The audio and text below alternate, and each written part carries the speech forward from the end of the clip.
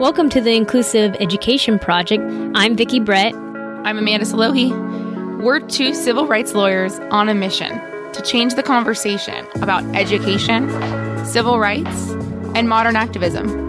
Each week, we're going to explore new topics which are going to educate and empower others and give them a platform to enact change in education and level the playing field.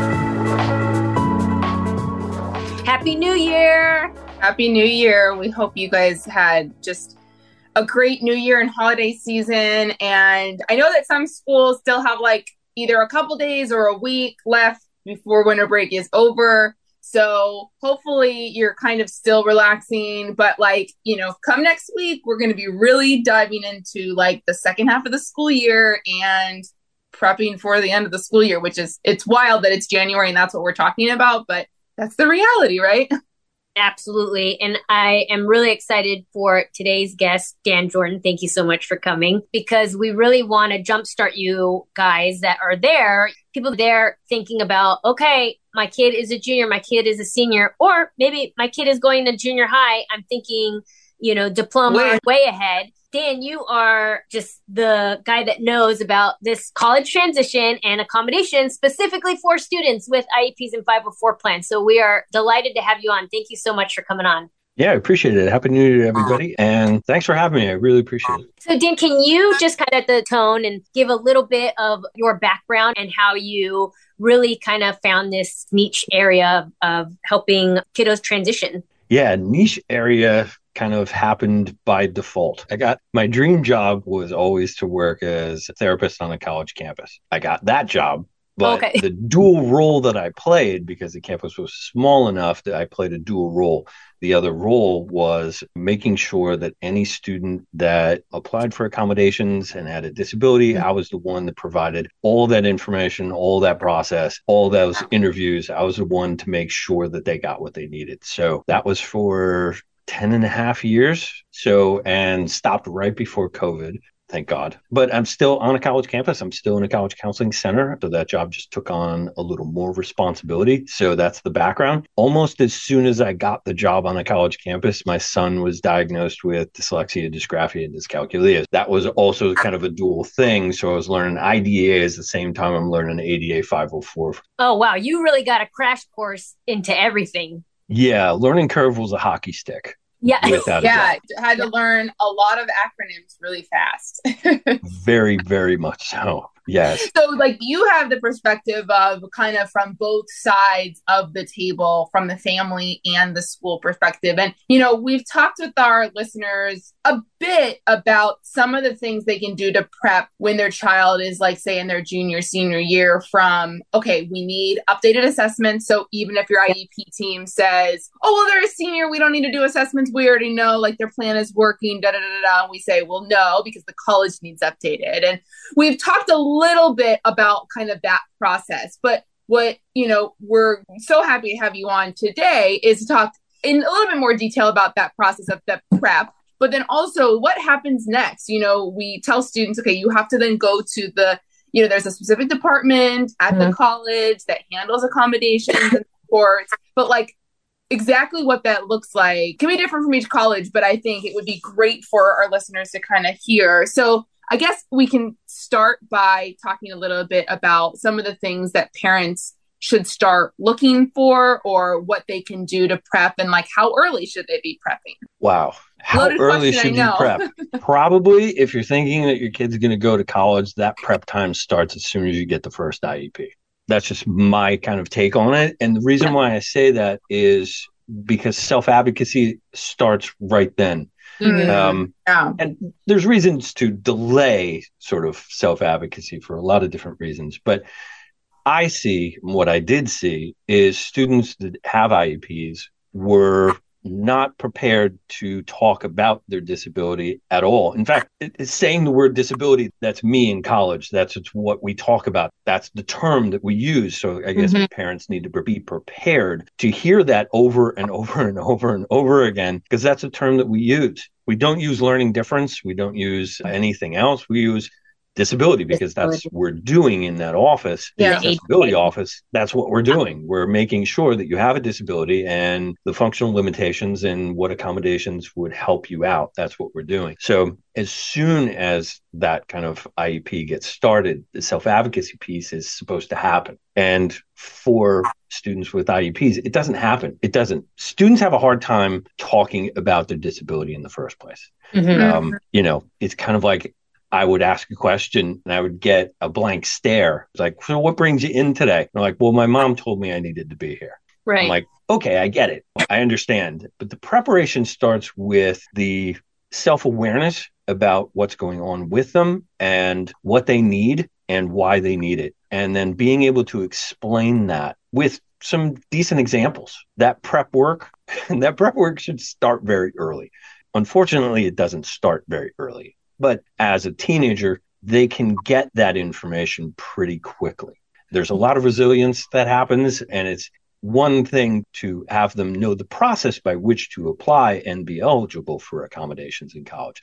That's one thing. To know why you need them is an entirely separate thing. So if parents are going to start preparing there, because a confident student who can say, hey, I have X, Y, and Z, and here's why I need it, and here's the things that worked, and here's some things that they tried that kind of didn't really work, and here's what I used, here's what I didn't use, and here's why that happened. That's a student that I saw maybe 4 times over 10 years. Wow. And it's such a good point, because so often, like, we see in transition plans, a goal will be, okay, the students, and it might be labeled as self-advocacy in high school, but it's, they'll be able to ask for an accommodation. But that other piece of being able to truly understand why they need it, what their disability is. I mean, I don't see that. And that's such a good point, because it's not just a matter of, here's my paperwork, deal with it for me, because it's also not just about college, right? It's also about career readiness too. That's correct. No matter what the job is, most jobs aren't going to have a department and someone like you that, like, let's say they don't learn these skills. There's a lot that you can do to help, but like, jobs aren't going to have that. So it's such a big tool that, I mean, I think is going to help them even in high school too, because I just had a conversation with a client where we're dealing with kind of this issue with teachers expecting the student to have to do everything on their own and ask for everything. When this student doesn't have the skill to really compartmentalize what he needs and how to ask for it and why he even needs it. And so, like, that's a skill that ultimately, yes, he needs that for college, but he also needs it now. And we don't even see that being something that is being supportive. So that's, one of the things that we have talked about on this podcast and have told our clients is, maybe in elementary school, you're the parent writing this letter to the teacher, kind of explaining the IEP, right? Like, explaining in the eyes of the child, right? Hey, this is why he needs his water bottle on his or this is why he needs, And then as we get to junior high and high school, those clients that had that letter, it's prep, we say, okay, well, now your kiddo needs to be involved in trying to articulate that letter and presenting it to the teachers. And then, so that by the time they get to college, they do feel comfortable enough to say, this is why I need this and this is why I need that. Now, it's hard to let go for a lot of parents. And so they get that kind of thrown into the deep end sense. But for you to say, in those 10 years, you maybe only saw 4 of those. And, obviously you're seeing the gamut of disabilities and the wide range of kiddos that need things. What is something else that you think that would be helpful for parents just to know, maybe just from your personal experience or from the side of being, that ADA person that is helping these kiddos once they get to you? Yeah, there's a couple of things. And so know that the more you prepare your child to have that conversation, the better off you're going to feel. It's tough anyway. I remember the moment that I was not the accessibility staff person, but I was the parent dropping my kids off at school, woefully unprepared. Yeah. And how many college transitions did I see? Like, so many. Right. I'm the goofy parent who has no idea what they're doing. I'm so highly anxious. I'm like, I have everything prepared in the car for my wife, but I wasn't prepared for me. But it's like, you got to get prepared for that advocacy piece. But I knew because my son was being dropped off and because of what my position was, we had always told him what his diagnosis was. We had always prepared him for that. We had always asked him what worked, what didn't, how that was. I kind of did a little mock interview with him beforehand just to kind of prepare him. But I knew mostly that when we had prepared him, he's a better self-advocate than I am. And so I knew, because I had prepared him, I felt a lot better about him asking for what he needs. And that's one of the great benefits that I think parents miss. The more kids are prepared to talk about what they need with their own disability, the more they're prepared to ask for anything else. So if they need counseling, they go to the counseling services center. Because it's not something odd. It's just something like, hey, this is what I have. And I need extra help in math. So I go to the tutoring center, or I need writing support or whatever. They're not afraid to talk to their professors. It's just when that self-advocacy piece kind of happens and that knowledge piece happens, the more you prepare them, the more they're able to ask for what they need. And you're right. Like Amanda, it's not just college. This is for on the job too, because students who even go to college, then they get employed, they may need accommodations there too. So the better they're prepared all the way around for all of that. And I think having that background and helping my son was because I saw the deficits, and I'm like, wow, how many parents are not prepared? Like, they're the ones who are like, hey, you go talk to this person because I told you to. And that's when I get those kids that are like, my mom told me I needed to be here. Right. Like, well, why do you want to be here? Well, how is that for you? So and I think not throwing them into an interview where they've never kind of done that, and they don't have the informational background for it. But if you prepare them, and you prepare them ahead of time, you know as a parent that you've done what you needed to do for that. The fear and the anxiety is kind of like, okay, are they able to execute? And it's kind of like a normal. It takes probably about 70% of the anxiety and angst away from that moment, because you know you've done what you needed to do. And that's just sort of preparing them with the basic information. The other information is to know that ADA and 504 are strictly for college. IDEA does not apply at all. It ends at graduation. So does 504. I used to hear this all the time. Students would come in and say, my special education coordinator told me that I needed to transfer my 504 plan. And I'm like, no, sorry, that doesn't happen, but you're in the right spot. Don't worry about it. You got to the right spot. So they need to know that those are two different subsections. So 504 expires as well as the IDEA. ADA and 504 for college, that subsection takes over. And it's not a linear process. It's almost like an application process.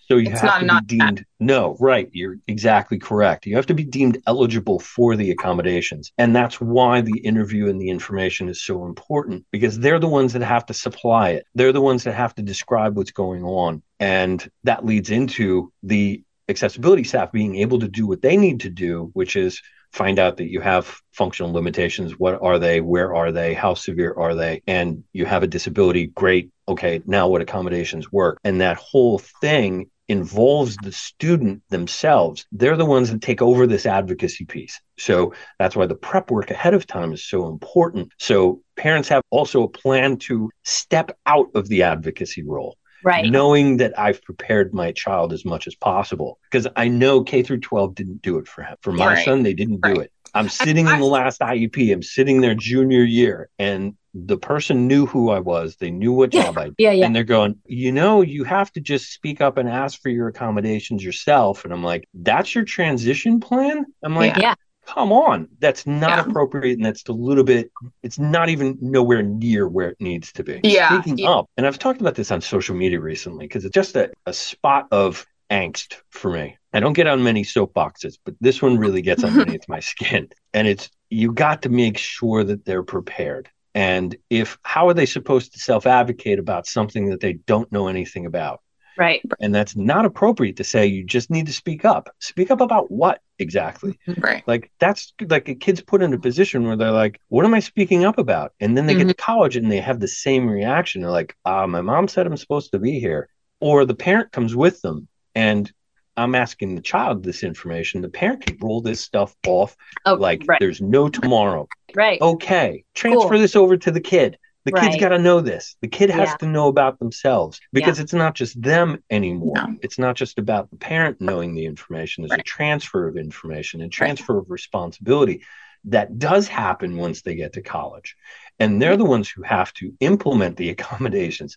They're not responsible for coordinating them, you know what I mean? But they have to ask for them. And then they have to ask for them, like if they get test accommodations. They're the ones that have to ask for them for every single test. Well, and not even just asking for them, but they need to have that buy-in, that willingness to use them, because far too often we have a lot of these kids who, you know, either have the stigma or they don't want to be seen as different. They don't want to be seen as needing something different. And so a lot of times they're not as willing to ask for it. They feel bad. And that also goes to the social piece too, of if they don't truly understand why they need something or how best they learn or what their disability is, if they're not accepting it within themselves, it's going to be really hard and impossible for them to ever be willing to talk to their peers about it. And that's something that we see so often as a problem of this stigma around disability, K through, you know, all our education systems, right? The feeling of not belonging and the lack of inclusivity. A lot of it can be helped by peer interaction and peer acceptance, peer understanding. But like, we never can get there if the child doesn't even have that feeling of acceptance within themselves. So I think this, what you're talking about of getting and preparing the students to understand and really understand themselves and understand their learning process, I think it goes so much deeper than just asking for accommodation. And it really is truly not only prepping themselves for the world outside of high school and K through 12, but it's also helping prepare other kids to be a part of this inclusive society. Correct. And how can you include yourself into something that you kind of are having trouble including yourself in? Right. And I think it's a hard thing to ask. And then you want to throw them into a situation where they're unprepared. Here, ask for this. And they're like, I'm not even sure that I even want it. Well, it's interesting because basically when they walk into your office, it's not like, okay, come back and have an interview. Like, it's like, this is happening right now. Right. So they're expecting, oh, here's my paperwork. Can you transfer it? And it being that. And so this is so useful, is that no, basically when they're walking in and they've made an appointment, like this is the interview, like it is the start of the process and it begins immediately. And I think practically for some of our listeners, you know your child best. And so how we tend to present the information of an IEP and the involvement of the child is there's a couple different ways. And we've talked about this, but one of the ways is maybe the child is having an issue in one of their classes with their accommodations and they would like to speak to the team. I always like having the team hear the child out within the first 10, 15 minutes of the IEP. And then the child can be excused, go back to class. They can stay, whatever. But that's one way that we can kind of start to get them to kind of be able to self-advocate. Another way is, well, maybe the child will come at the end of the IEP meeting, the last 20 minutes, the last 10 minutes, and then we're explaining the new services. We're going over the accommodations. We're asking their input, you know, and we're really just kind of summarizing everything and then seeing, okay, like, do you have any questions? Is there anything on your mind? So that, you know, if they're just going to be there for 2 hours, just sitting there missing out on English language arts, I'd rather them in English language arts, but this is a way to kind of start that process. And again, you know your child best, but you know, if you're starting at freshman year or junior year, like this is that transfer power, if you will, an easy way to kind of dip their toe in that pond so that they at least have a general understanding of that when they first walk into your door, getting an interview and like, we're starting this. Yeah. Some of the most important information an accessibility staff person can get. There's only so much you can glean from an assessment or an IEP, mostly the assessment, and we don't have to walk down that road, but that's problematic for some. But doing that work ahead of time to know what paperwork is available and what the college is going to require of you, that's really important too. But knowing that you can only glean so much from the data. Yeah. The rubber meets the road is where the student is describing exactly what's going on with them and how it's affecting them, where, to what extent. Is it homework? Is it just in class? Is it all the above? Is it just for tests? And some students don't need as much as others. You've seen one student ADD, you've seen one student with ADD. So that kind of thing can happen. And so how they describe it can be rather similar, but what they need can be very different. And so the student themselves gets very individually specific. That's why I kind of like harp on that. I don't mean to, but it's so important that, it's kind of like, I like the fact that parents have given their kid the reins and said, here, go. And they get in here and like, my mom told me to be here. But like, you would never throw them the keys to the car at 16 without car lessons. Right. Yeah. Say, here, go pick up something at the grocery store without lessons and without knowing about anything. Totally. Like, come on, you'd never do that. Yeah. So with this, it's kind of the same thing. And it's kind of like that advocacy piece can come in a whole bunch of different ways, actually. Like junior year, if they are on a medicine for some kind of mental health issue or ADD or something like that, have them make the actual appointment with their psychiatrist. Have them call. If they need to reschedule or if they need to something else, it's like, I do, we do, you do. Because at college, it's not going to be we do. It's going to be you do. And so all the things you're talking about with IEP meetings and the participation, there's only one participant in college, and that's you. Yeah. That's it. That's your kid. And are they capable of navigating all of that responsibility, as well as on top of the normal college transition in and of itself, which is really difficult for most students anyway. That's a transition on top of transition. And so now you have added responsibilities that are there, that should be there, that, let's just say it out loud, most students with IEPs do not ask for accommodations once they get there. I mean, I think the statistic I think it's the National Center for Learning Disabilities or the National Center for Educational Statistics, one or the other, has this statistic. 70% of students with learning disabilities don't think they have a disability once they graduate from high school. That's a horrible statistic. Yeah. Right. That statistic hasn't gotten any better. I think that was from 2015. Don't ask me on the year, but it's been a while. Yeah. But I don't think that's gotten any better, really. Yeah, I don't believe it probably has. No, but it'd be great if that statistic was zero. Right. Yeah. Just tell them what their disability is called. Like, actually call it a disability at some point. Like, at some point. Like, we're not talking like grades. Like, don't do that. That's not developmentally appropriate. I mean, self-esteem is really important back there. But if you do something that's, you tell it like middle school, I think a 7th and 8th grader could hear that word and be like, okay, how does that relate to the rest of stuff? Yeah. Well, in high school, here's what you're going to do. You're going to participate in your IEP. And you got to know what that's for, Surprising a student at 13 or 14 when they're eligible to do that just seems neglectful on some parts. And like, surprise, we've been meeting about you for years, that just doesn't sound okay. And they need to have that information so they can say, hey, this is about you. This is not about anything else. It's about us trying to help you, not the other way around. And so you need to have that kind of transfer of some of that information over time. So gradually. So let them know what their diagnosis is, in grade school. Developmentally appropriate, by the way. Absolutely. There are reasons to delay. And one is they just are not mature enough to really kind of hear the information, or there's a mental health issue or some tragedy has happened. Delay it. You know what I mean? You got a little bit of time. But getting out of middle school without hearing the name of it or names. Yeah. No, I don't agree with that. Disservice, I think it's a disservice. What would be wonderful is if our listeners had any like specific questions, we would love to have you back on and like run through them, right? Because as a parent, that's like, because this went too quickly and listen, I'll give Dan the chance to give contact information, but I'm throwing this out there for him because it's super useful and will really selfishly help Amanda and I in the next couple of months when we start having these meetings. We would love to have you back on and kind of run through the list of like questions that parents practically have, right? In terms of like, what does this, because you've really broken down that beginning process, and we'd love to have you back on to kind of expand a little bit more and from your personal experience and from your professional experience. But if parents had questions for you, obviously send us the questions so that we can have them back on, guys. But if they had a specific question for you, how could they contact you?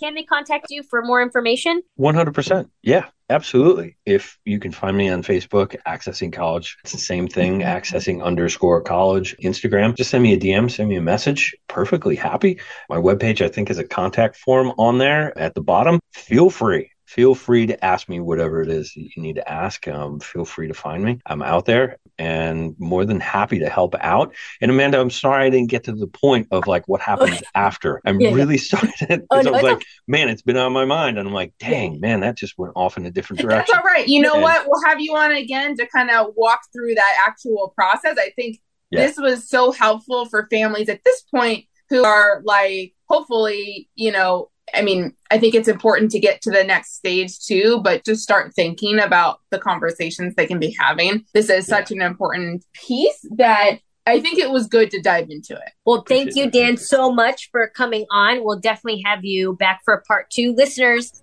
just direct message us those questions, because if you don't, we'll have a set of our own for Dan. And we will talk to you guys next week. See ya. Bye. Bye.